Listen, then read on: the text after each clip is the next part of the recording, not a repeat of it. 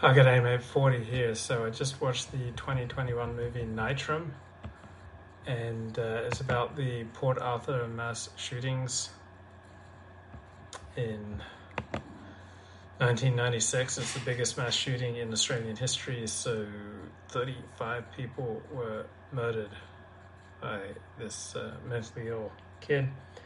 And the subtitles place the emphasis on gun ownership, and subtitles complain that more people own guns now than when in Australia than when the shootings occurred. But Australia's had incredibly strict gun control since 1996. Within 12 days, the federal government passed strict gun control laws. So the movie is pretty fair dinkum. It's the subtitles at the end want to place the blame on guns. Wow, it's a gut-wrenching movie. It's an hour and 51 minutes, and only the last 4 minutes of the movie are about what happened at Port Arthur. So these are the thoughts that ran through my head when I was watching the movie, that your unhappiness is not something that's just a private matter, right? Unhappiness affects other people. So thinking about what this kid did, what this as displayed in this Nitram movie, what the guy did in Port Arthur, right? Your unhappiness is going to spill over to other people. It's going to infect other people. There's nothing that you do that's not going to affect other people, right? Everything we do, everything we say affects other people. And so you don't get to just be miserable on your own and think, oh, this doesn't affect anyone else, right? It's always going to affect somebody else. Your misery, your social dysfunction, your antisocial attitudes, your lack of hygiene, your bad clothing habits, your disrespect, it's always going to affect other people. Your misery is always going to affect other people. So I guess the centrist or the left-wing reaction to this type of movie is we need stricter and more gun control. And I look at this and think how profoundly our unhappiness can affect other people. So you don't get to just go off on your own because you're unhappy and say screw everybody else, right? Because even what you do on your own, whether you're watching video games or you're watching pornography or you're watching sports, everything you do affects other people, right? There's no decision that you make that does not affect other people. And my view of world politics is the same as my view of these sorts of issues. We're all locked in an iron cage together, right? We can have gated communities, but they only work to a moderate degree. In the end, we're all stuck in an iron cage together. And so that's why we all have an interest in how other people behave and how other people even spend their spare time. If you spend your spare time doing drugs, right, that's going to negatively affect other people. If you spend your spare time studying Torah, that's going to affect other people. If you don't hold down a job, right, that's going to affect other people. If you don't take your meds when you need your meds, that's going to affect other people. So, gut-wrenching movie about a mother played by Judy Davis doing the best she can with this mentally ill, deeply troubled kid, and how some people were kind to this kid, and how dangerous it is to be kind to dangerous people. Right? When you see the degree of disrespect that this kid exhibits, you want to flee from people like this. It also makes you think you never want to disrespect people or humiliate them unnecessarily, because you never know how people are going to explode. Have I seen the ABC expose on the Turpin family case? No, I have not. But Nitram's a powerful movie, and it'd be useful to know like what types of mental illness, such as with the Port Arthur killings, like what types of mental illness are the most dangerous for everybody else, because you got a mental illness that's going to affect other people.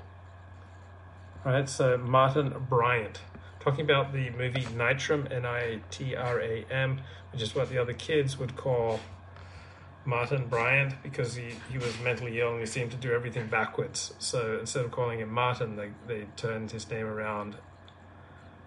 Port Arthur was not a false flag. Like this notion that all these major events are false flags, that's nonsense. If you're reading all sorts of conspiratorial meaning into events where it's not there, it's coming out of a desperate lack of connection. Right? So you don't have normal human connection, so you're seeing connection in random events that aren't there. So Martin Bryant, the shooter, pled guilty. But, wow. Nitro just came out. So he globbed on to this very rich woman, Helen Harvey, who bequeathed him about $570,000 and used part of this money to go on trips around the world and to buy guns. And so his suspected motivations for the massacre were the refusal of these owners of a vacation property or the seascape property to sell to Martin and his father. So kid was mentally ill. Read Deadly Deception of Port Arthur by Joe Vialas. Bro, I don't know anything, but if you think this is a false flag, that's just completely absurd. Right? So, yeah, that the kid had an IQ of 66, I believe that. But people with an IQ of 66 are capable of committing mass murder. So the average IQ of people in prison is in the high 80s. I'm hopeless, mate? Yeah, because I don't believe in these nonsense theories that things like the Port Arthur massacre or mass killing. So if you're seeing that as some sort of false flag operation, then you've got a desperate need for meaning, which is completely warping your worldview. But more important than that, it's revealing a life that's desperately lacking in human connection. And so because you don't get the human connection, you're reading connection into random events and conspiracy theories, that connections that aren't there, right? We were built to connect. You don't connect with people, you'll look out into the world and see all sorts of connections that aren't there. When you connect with people, you calm down and you don't have this desperate need to try to read meaning into events where there is no connection, right? You get that human connection, then you calm down and you don't have to read connection in the way that the wind blows through the leaves, or you don't have to try to see connection in messages that the TV set or the radio is sending you, or there are these hidden messages in advertising billboards. All right, you calm down from the human connection, and then you don't have to read connection into all sorts of random events. Like, much of life is random, right? Most of the order that we see in life just exists only in our head. It's because life is so random. It is frequently so far beyond our ability to understand that we then try to impose onto reality our own precepts and belief about how the world should work. And therefore, that's how the world does work. But almost all the ways that we make sense of the world, it's just these patterns just exist purely in our head. Right? And if we had the human connection, we wouldn't so desperately need to read patterns into random events where patterns aren't there. We wouldn't need to see conspiracies and certain groups just holding us back and holding us down. So, I mean, this kid Martin Bryant, right? Deeply troubled, and this movie is just it's chilling, absolutely chilling. So, I mean, this kid not seeing obvious patterns is a sign of mental deficiency. Yeah, if you see patterns that are really there, then that serves you. If you're seeing patterns that aren't there, but you're having to read meaning into random events where it's not there, that's a sign of a deeply disturbed and lacking life. So, I mean, from a very young age, he was antisocial. He took pleasure in causing other people pain. And this is not entirely foreign to me. When I got out of 6 years of chronic fatigue syndrome, I thought, man, I've lost out on my 20s, when I should be, sleeping with all sorts of women. Now I'm going to go out and get mine. And that did not lead me to be particularly kind and gentlemanly and a good person with regard to women. I just had the attitude, oh, I've got to go out and get mine. And there were a couple of occasions when I was about age 6 or 7, I think when I was 7, when I went out and I lit fires. It was like the most antisocial, most dangerous thing I ever did.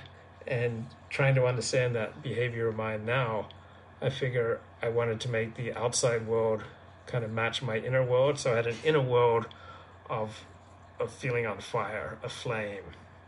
And so desolation, I felt desolation inside. And so I wanted to take the desolation that I felt inside and make everybody else miserable. So when somebody's miserable, they're usually not happy to just be miserable on their own, right? They want to make other people miserable. We all want other people to feel what we're feeling. So I believe in Judaism, so it's really important to me that people understand, appreciate, and love Judaism, or whatever I'm into, I want to share it with people. So if you're happy, you want to share your happiness. If you're content, you want to share your contentment, and you want to give and help other people. If you're miserable, you want to drag other people down. Right? If your own life is frustrating and you're not accomplishing anything, then you want to get lost in drama and cause drama all around you, because drama is a very quick and relatively easy way of filling you up inside, making you feel as though you've got some importance and that your life has some meaning and that you matter. So instead of getting something done, you get lost in drama, or you get a thrill from causing other people pain. And I mean, I've often gotten a thrill from my life from winding people up, or cutting people down with humor, or very quick verbal responses. And when I did that, it wasn't usually coming from a particularly happy place.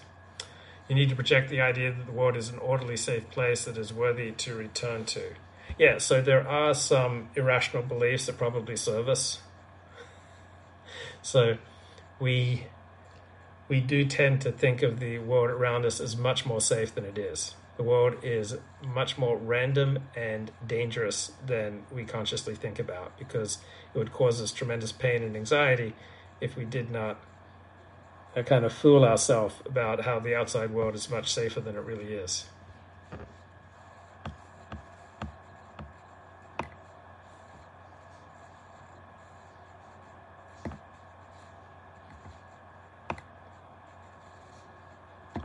Bro, you need to believe every government psyop because you're mentally unwell and need the peace of mind to return to. I don't know. I don't believe everything the government says. So I don't believe everything the CDC says or the FDA says. I don't believe everything every government agency. You have to understand everything critically. You have to understand who's saying something, what's the basis that they're saying something, what's the evidence. All right? We have to understand everything critically. So I ipso facto reject all conspiracy theories because they burst my bubble. I don't have a bubble. If you mean conspiracy theories, things for which there's no evidence, yeah, I reject things for which there's no evidence, right? But obviously there are conspiracies that take place in real life. So 9/11 was a conspiracy by Al-Qaeda to damage the United States and take down the World Trade Center and damage the Pentagon and probably send a plane into Congress or the White House. Well, none of the conspiracy theories that you're buying into, Bottles, is there evidence for. I mean, this idea that the Port Arthur massacre was a false flag, there's no evidence for that. So if you want to tell me that Lee Harvey Oswald had some sort of conversation in the Cuban embassy in Mexico before he shot John F. Kennedy, then yeah, I'm open to that. Well, Bottles, you keep saying I'm hopeless, mate, but you're tuning into my live streams. So I would never tune into someone's live streams if I thought they were absolutely hopeless. I haven't even looked into the Port Arthur massacre. Yeah, I've done a little bit of reading about the Port Arthur massacre. So the filmmakers' main takeaways is that we need to restrict the right to bear arms. So my takeaway is how dangerous the human being is. My fundamental understanding of the way the world works is that the human being is fundamentally a dangerous and flawed creature. Right? Human beings are dangerous. That's the basis of the right-wing view of the world and how the world works, is the human being is fundamentally a dangerous creature. So rather than the left-wing view or the Enlightenment view that people are born good and then society corrupts, I think generally speaking, people are born quite morally weak, and society, by and large, generally speaking, makes people better. For all of society's faults, like Australia, United States, France, England, Germany, Norway, Sweden, New Zealand, these societies, these countries, for all their faults, they generally make people better than what they'd be on their own. So the Enlightenment view and the left-wing view and the media's view and the academic elite's view, generally speaking, is that human beings are born naturally good, then society corrupts them. People on the right, we understand that the human being is fundamentally dangerous and that it is society's duty to shape people and to discourage their more dangerous sides and to incentivize them away from behaving naturally and start behaving unnaturally. Right? Putting on deodorant every morning is unnatural, but it's also a good thing. People are fundamentally smelly and selfish and dangerous. And there are a lot of people out there like the protagonist in this horrifying movie Nitram. And it's our duty as a good and healthy society to try to incentivize people to stay on the straight and narrow. I would be in paralyzing fear if I were an Alexander Technique practitioner. You should do a tradie side work to get a feel for there's so much work out there right now, right? There's so many jobs right now, but not really looking for anything that pays less than 6 figures. So, concluding thought, reflect on how your selfishness assert the people around you. Reflect on how your selfishness assert your parents, your siblings, your friends, your teachers, your community, random strangers. Like, have some sense of how your selfishness has negatively affected other people, and that, to me, is the fastest path to reality. Right? Just when I reflect on how I drove through a red light at 70 miles an hour, and there was a group of cars lined up to turn in front of me, and the only thing that saved me from running into a car and possibly killing a whole family is either good luck or divine intervention or other people seeing that I wasn't stopping, and they stopped themselves from exercising their rights. So when I realized how very easily I could have caused mass mayhem, then that humbles me, it sobers me, and there's nothing that anyone has ever done to me that's nearly as bad as what I almost did to completely innocent people. So as long as I keep that in my mind at times, that sobers me and brings me back down to earth. Whew, this movie Nitram, not an easy or a fun movie, but an important movie. Cheers, mate.